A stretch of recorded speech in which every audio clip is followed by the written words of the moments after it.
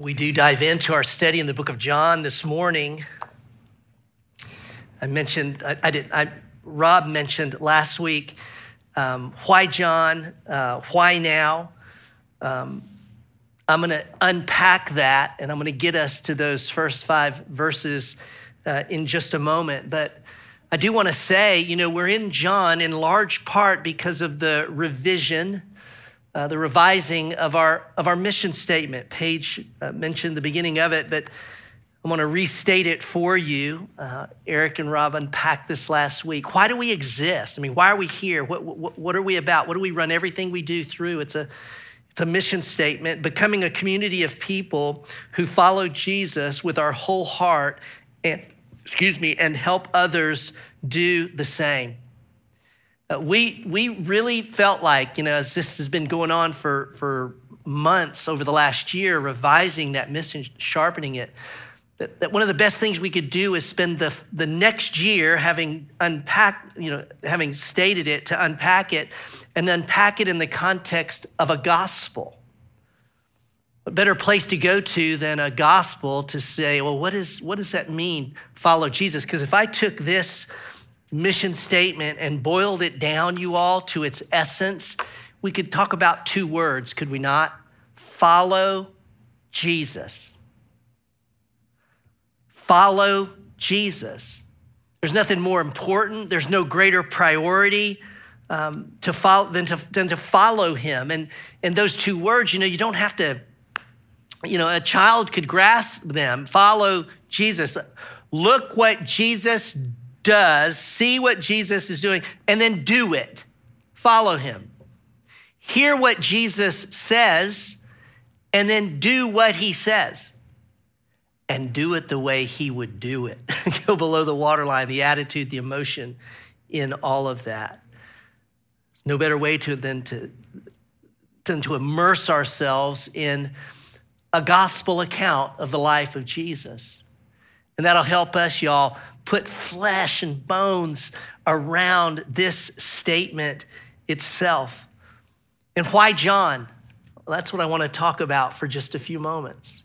I'm going to introduce the book, then we're going to get to our first passages in a moment. But why John at this time? And a number of reasons. I want to tell you, first of all, the place to first answer that question is not in our text we'll study, but actually to go to the back end of John. So take your Bibles, go to John chapter 20. John 20, I'm going to read verses 30 and 31 of John 20. This is John's purpose statement. Y'all, not all books of the Bible have as clear and explicit a purpose statement as John does. I'm grateful for it because we don't have to search through and try and put a puzzle piece together and get clues and go, this seems to be what the author wants us to do with what he's written. Not John. Follow along in your Bibles.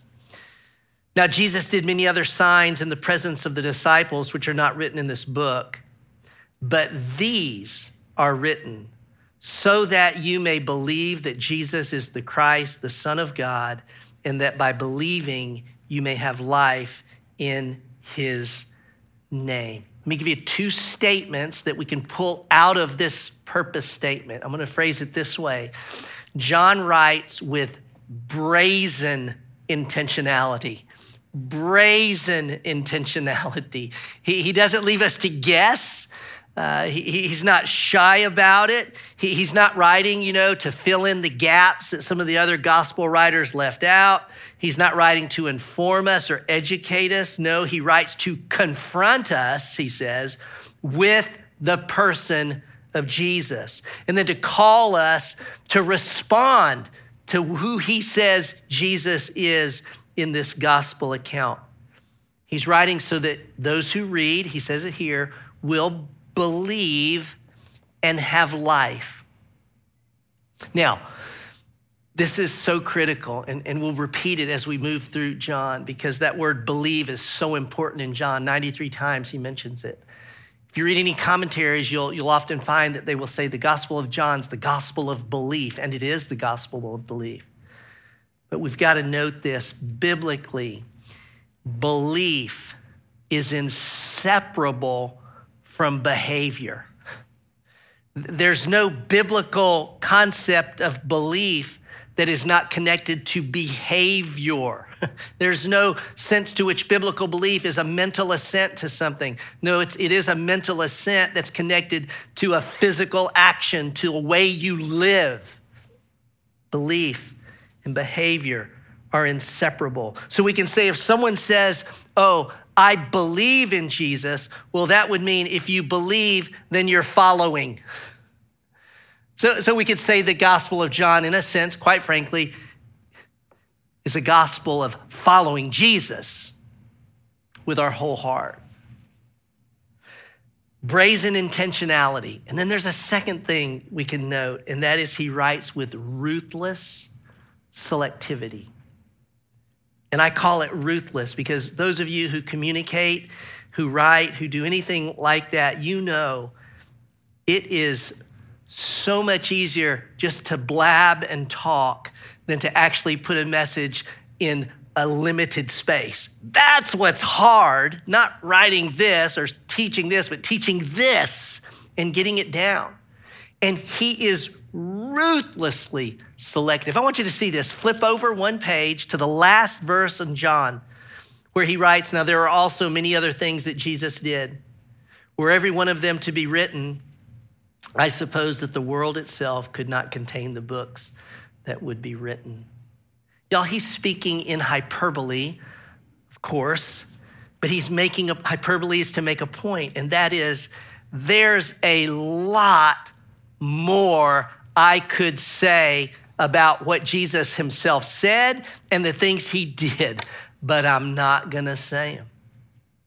And I'm only gonna choose those things, those events, those things that Jesus said and did that will run through the purpose grid of, will this engender belief that behaves in someone who puts their trust in Jesus? I want you to think about this. It's like, it's distilled down so much. It's all distilled down to 879 verses of all that Jesus did and said. And so the selectivity, why am I camping on this? I just want us to feel the weight of every word in John, of every event, because he leaves a lot out that are in the other gospels. So why did he put it in this one?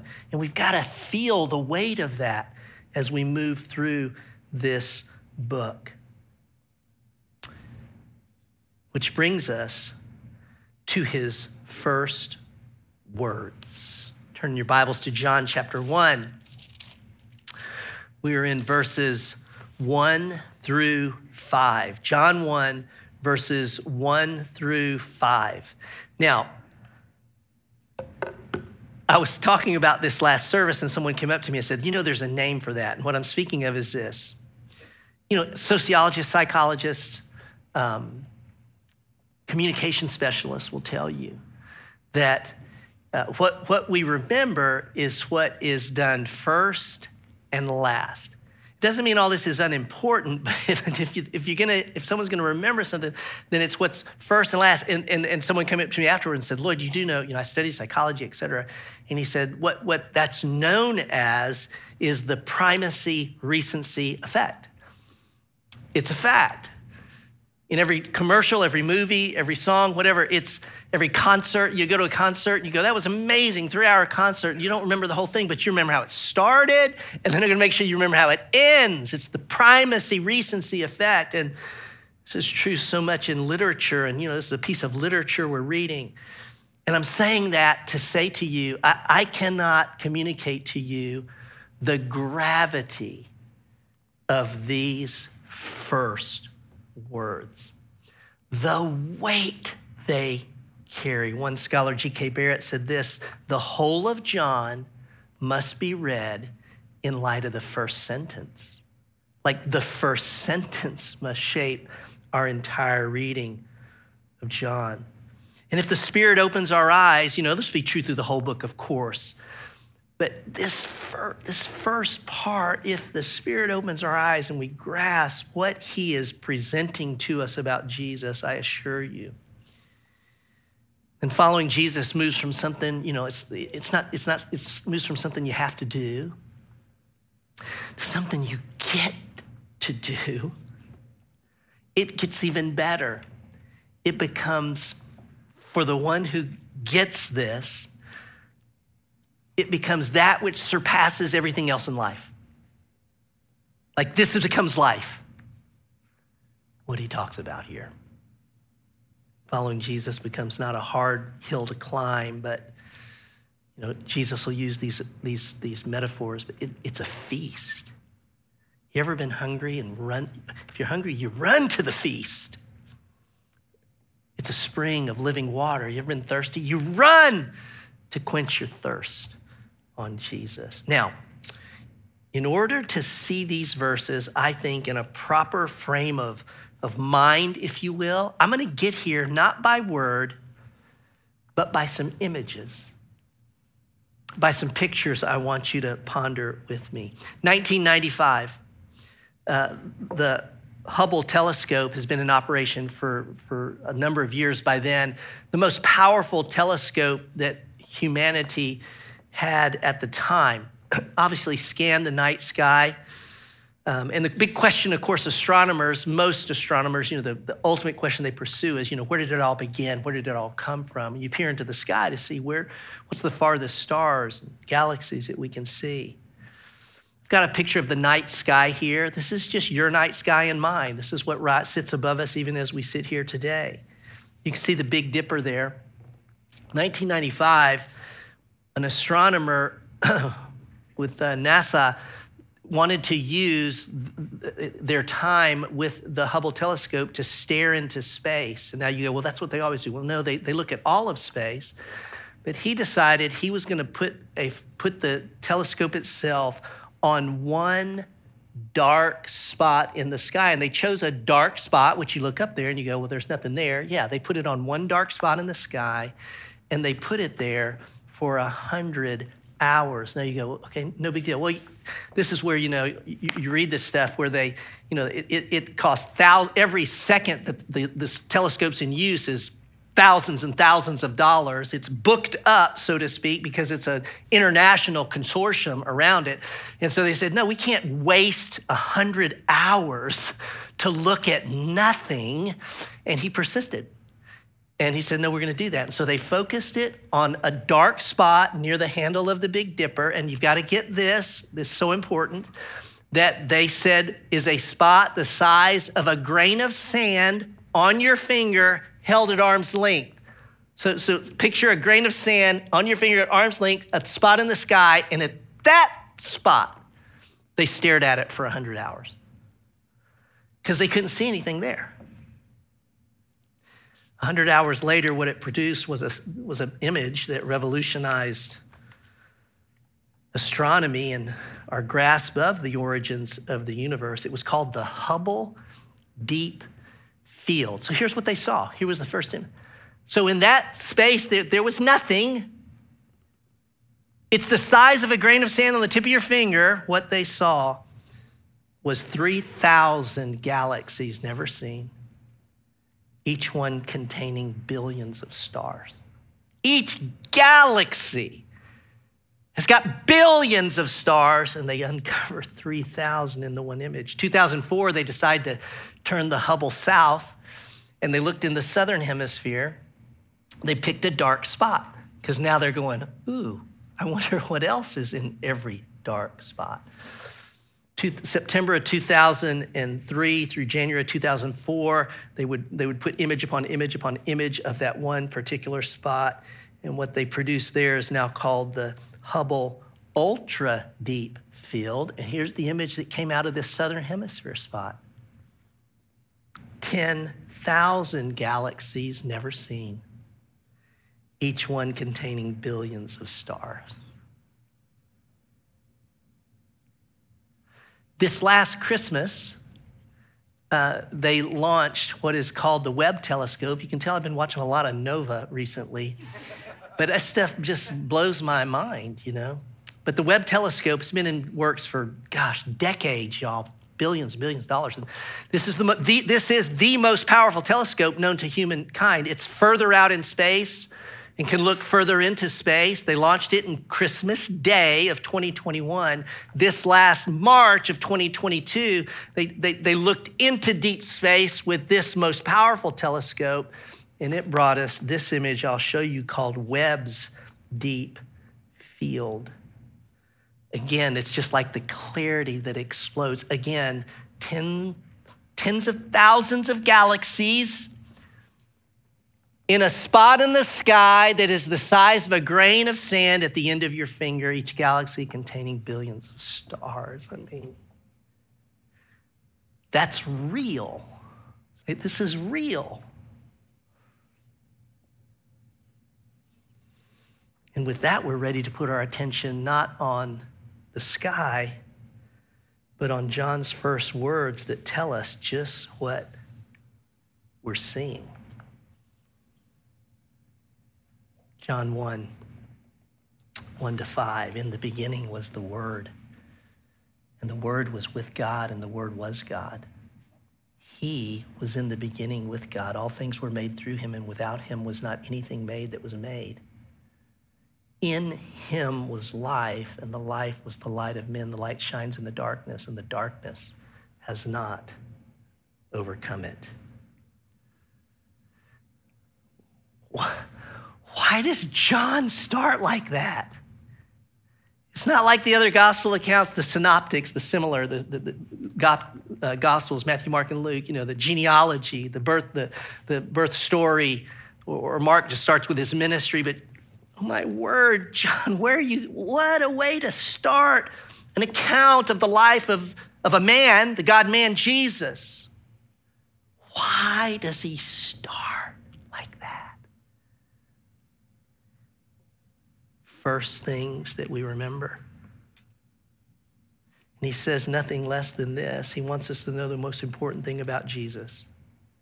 Jesus is God. Jesus is God. And I know I'm speaking, whether online or in the room, kind of mostly to the choir. I think everyone's just gone, okay, Lloyd, now what? And I want to say, stop. Jesus is God. I don't think our familiarity has bred contempt, as the phrase goes. I think it maybe, perhaps, has bred complacency. How else do we kind of unpack the fact that I think many in the room, you would look at me and go, Lloyd, I know that. We know that. We talk about that all the time. Jesus is God. I go, yeah, that means God lives in you and it lives in me. He lives in all who say they believe in Jesus. How is that? How can that be true? And in light of even what he's saying about God here, and there be so little God-likeness, quite frankly, around us. And I'm not talking about out there. I'm just saying even amongst us. John's telling us that the deity of Jesus, by the way, that word deity just means divineness. So when we say the deity of Jesus, theologians are saying, that Jesus is God, that he's deity. John is saying that the deity of Jesus is the starting point to following him. We can't go past this. We got to start right there, that Jesus is God. And so he gives these 5 verses to substantiate the claim that he makes. His very first words, can you not feel those? I think we probably do. In the beginning. Wait. Those are the exact words of how the whole Bible begins. Literal words. In the beginning. And so for the Jew who heard that, you got to understand, their mind would immediately, this is a story about Jesus, but it begins with a story about God. He's reframed the inaugural sentence of the Bible. In the beginning, God created the heavens and the earth. And John has come along to say, in the beginning, Jesus. How do we know Jesus? Look at verse 14. Let's just grab that, because he says, and the word became flesh and dwelt among us, and we have seen his glory. Glory as of the only Son from the Father, full of grace and truth. The he of verse 2, the word of verse 1 is Jesus. Any Jew their mind would be exploding just with the first sentence. He inserts Jesus where Genesis has God, and he's done no damage to the text. In fact, he's just opened the text up to help us see what Genesis has always said and all of Scripture has always said. It was through Jesus that all things were made. Now we're into the mystery of the Trinity. We'll unpack that. I mean, we're going to be in this for a year. That our Bible teaches that our God is Father, Son, and Spirit, distinct in person, one in essence. Father's God, Son's God, Holy Spirit's God, distinct in their personhood. He gives us three statements to hold up Jesus is God. Let me touch them with you. Verses 1 and 2, Jesus is eternal and equal with God. Jesus is eternal. It'll be on the screen. Jesus is eternal and equal with God. In the beginning was the Word, and the Word was with God, and the Word was God. He was in the beginning. There's a second time he says in the beginning. He was in the beginning with God. 4 times John uses the preposition was. All 4 times it's the imperfect tense. There's a number of ways we could come at this, and I'm just picking this one. But the was there does not mean it was in the past.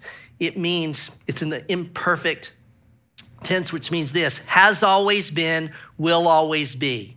It's continuous and ongoing. So John says, at the beginning of creation, he goes all the way to the garden and then goes further. He's not even at the Garden of Eden. He's in eternity past to say, in this place, when there was nothing, there was Jesus, who has been and always will be. No beginning, no end. He's talking about the pre-existence of the man we're going to study, the God-man Jesus. The eternality of Jesus. And then he says the Word was with God. If it's with God, it carries at least these 2 ideas. With means you can't be with something and be the thing itself. So there's, boom, now we're distinct. There's Jesus and there's God the Father. The word also carries the sense of face to face. It's a relational word. You get that with, face to face. And so it's speaking here of the intimacy of Jesus with the Father. Always has been, is, and always will be, toward one another, for one another. It's like to beat a dead horse, isn't it? Because you read the sentence, you go, I get it. Well, maybe we don't get it, because he ends that first sentence to say, and can I say this? The Word was God, just in case you're confused. And unfortunately, many people confuse this. If you have a friend that's a Jehovah's Witness or a Jehovah's Witness background, Jehovah's Witnesses take that verse.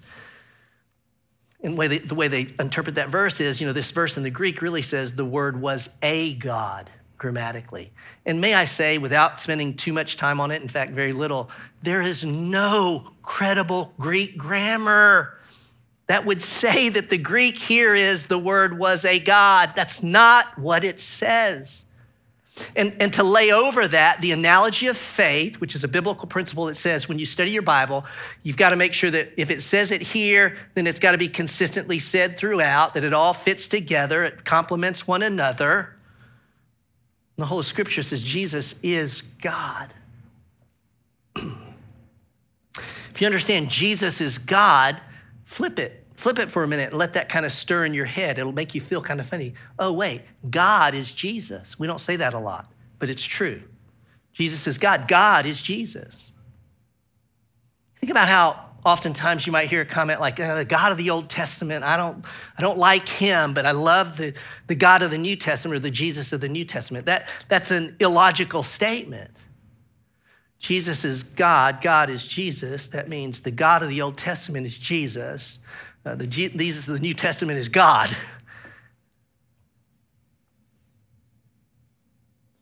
Let me say a brief word of why John uses this phrase, the Word, because repetition matters, doesn't it? In the beginning was the Word, and the Word was, and the Word was God, and the Word became. Why does he keep saying the Word, the Word, the Word? Well, think about two audiences he speaks to.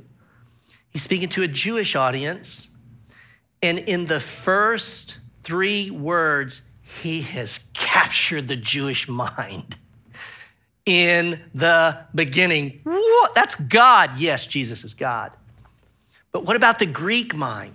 Well, the Greeks for hundreds of years had observed the universe and the planet and all the physics of life, and they noted, why does the sun rise so consistently and set? Why does it make the same path? Why do the seasons change? Why does the tide come in? And they understood, as thinkers would, that there's some unity to why things work the way they do. And so they formulated philosophically, there's got to be a unifying principle that makes the clock work or makes everything tick and work as it does. And wouldn't you know it, they called that the Logos, the Word. And so in the beginning, Jewish mind, the Logos, this thing you've been thinking about, this principle, this will that's out there that keeps everything working, the Logos, the Greek mind, it's God. He's Jesus. He's Jesus. Jesus is eternal and equal with God. Secondly, verse 3, Jesus is creator and sustainer of all things. Creator and sustainer of all things. All things were made through him. It's like that would be enough, because all means all. But then he has this statement, and without him was not anything made that was made. So he goes on the negative side just to cover that. Why? Well, we think he did that because one of the things that the Greeks believed was that all things, okay, before there was things like we know them now. There were bad things and there were good things.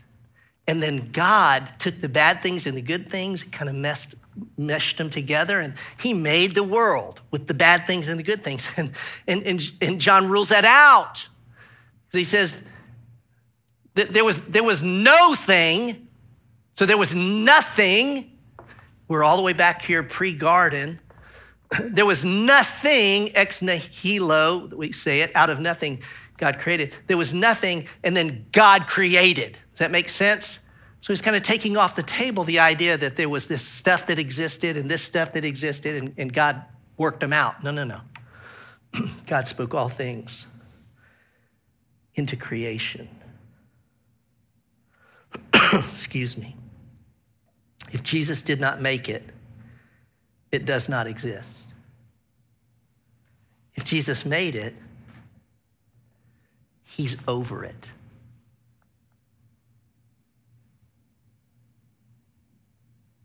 Look at the Webb. This is the Webb Deep Field, which I love it for its clarity. Over 10,000 galaxies in a piece of the sky that is the size of a grain of sand at the tip of your finger. Each galaxy, 100 billion stars.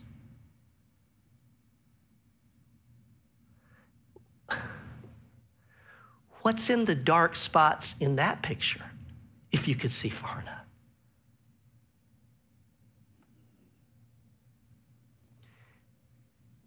Before that was,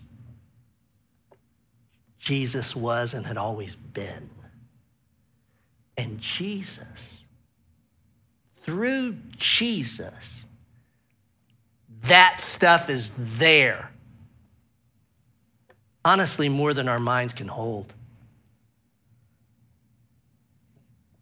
So when we get into John and Jesus, the man, says to a storm on the Sea of Galilee that the sailors thought would kill them, shh, we all ought to go, of course. He's the God who, right? It's like, of course. Paul says in Colossians 1:16, you'll remember this from our study, for by Jesus all things were created, both in the heavens and on earth, visible and invisible, whether thrones or dominions or rulers or authorities.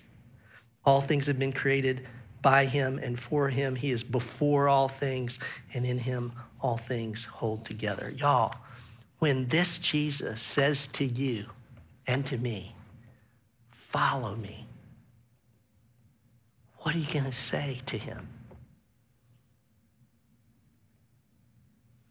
We gotta keep in mind who's inviting us to follow. Jesus is eternal and equal with God. He's the creator and sustainer of all things. And 3 John says, he's the source of life and light. Verses 4 and 5, in him was life, and the life was the light of men. The light shines in the darkness, and the darkness has not overcome it. He's the origin and source of life, you all. Why are you and I alive today? Jesus. There's no other explanation. Where does life come from? Jesus. Jesus is talking about speaking to the storm, right? We're gonna read a story too where he speaks to a man, a dead man. And the dead man becomes a live man. I mean, we're gonna get there and I'll just tell you now, this is not a man who just had a heart attack and he's been out for a few minutes and let's get on in compressions, or give me some lightning and hit him with it. This is not that man. This is a man who's been dead 3 days and stinks because he's decomposing.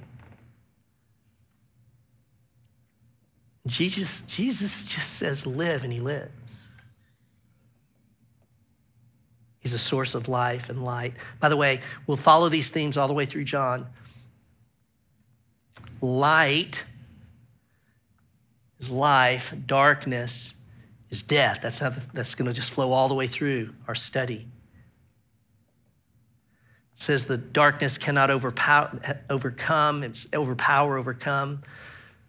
In other words, darkness is sin, all that is non-God, all that is apart from God, all that is contrary to God. That darkness cannot overpower the light that is Jesus. Present tense, the light shines, shining, is shining, will always shine, is shining now, and the darkness cannot overcome it.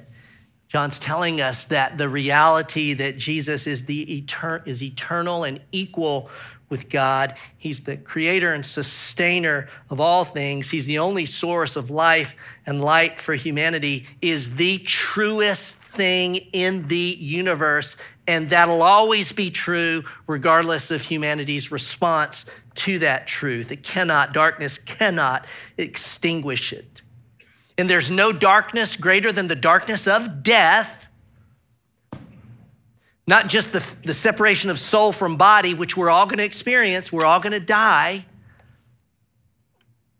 But death as in your soul being separated from your God forever, that's eternal death. There's no greater darkness than that death.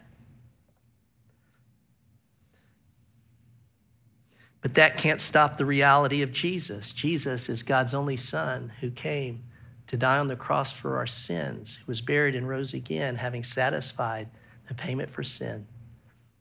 And all who believe in him, there's that word, believe in him, live. Darkness can't stop that. I want you to pause for a moment, and I'm gonna put 2 questions on the screen. Now, if you're a guest online or in the room, or you've not been around long, when we open our Bibles and we study the Bible, we don't do it to just learn about, wow, this neat picture, the grain of sand, there's so much out there, that's fascinating. No. We study the word to be transformed by the word, to be changed by the word, that our belief would show itself in behavior. So we stop. I'm gonna give you a chance to think about this beyond think. but what God's requiring of you in light of this. This is from these questions we have on our bookmark, that you have here that we hope you reflect on all the way through. 2 questions. What is the text telling you about the nature of Jesus, and what does this require of me? So I'm going to give you the time, enough time for you to read those 5 verses 3 times. I'm going to give you enough time just to kind of slowly read it and invite the Holy Spirit, who is the teacher, to open your eyes, the eyes of your heart, to say, what is this telling me about the nature of Jesus, who I'm following? And what does this require of me? Take a moment now, please. Read the verses 3 times. Answer the questions between you and God.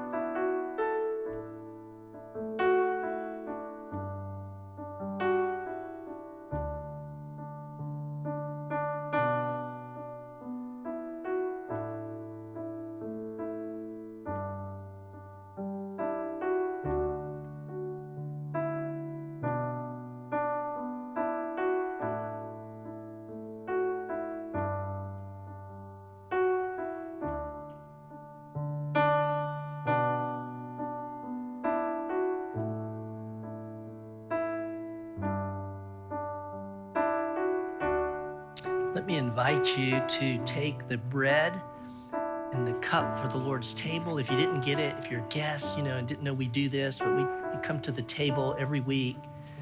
If you've placed your faith in Christ, then yes, come to the table. If you've not placed your faith in Christ, then join us at the table, but you wouldn't participate because you've yet to place your faith in what these elements represent, which is okay. If you need to grab one, go back and get one.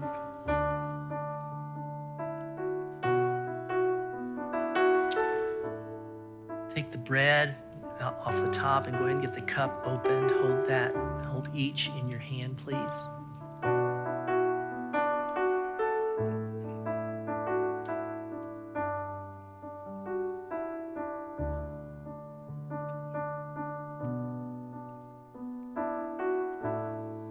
In him was life, and the life was the light of men. The light shines in the darkness, and the darkness has not overcome it. Oh God, we stand today, those of us who've placed our faith in Jesus, we, not of our own doing, but by your grace, we actually affirm that word. Darkness has not overcome the light because your light shone in our hearts and we believe. And so we come to this table and take the bread and the cup, symbolic of the body of Christ, his blood poured out. These very tangible, physical reminders of what is true. Jesus gave his body in our place on that cross, and we remember that. And it's, as we receive it in the cup, we're believing it. It's going in us. We're depending upon him and his work. So Jesus, thank you for your body given on our behalf. Receive the bread.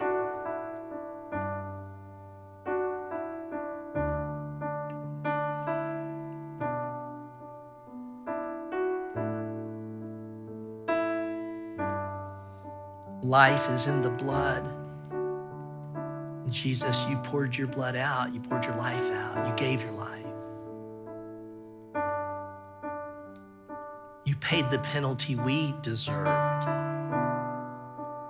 Your blood was unstained by sin. It's not the blood of animals, bulls and goats, but the blood of the precious Son of God. And Father, we believe your penalty against sin, our sin, it was paid in full because Jesus didn't remain in the grave. He rose, having no sin of his own. We remember that historically right now, and we say thank you. And in receiving the cup, we also are proclaiming to ourselves, Jesus, you'll come back one day, set all things right forever. Receive the cup.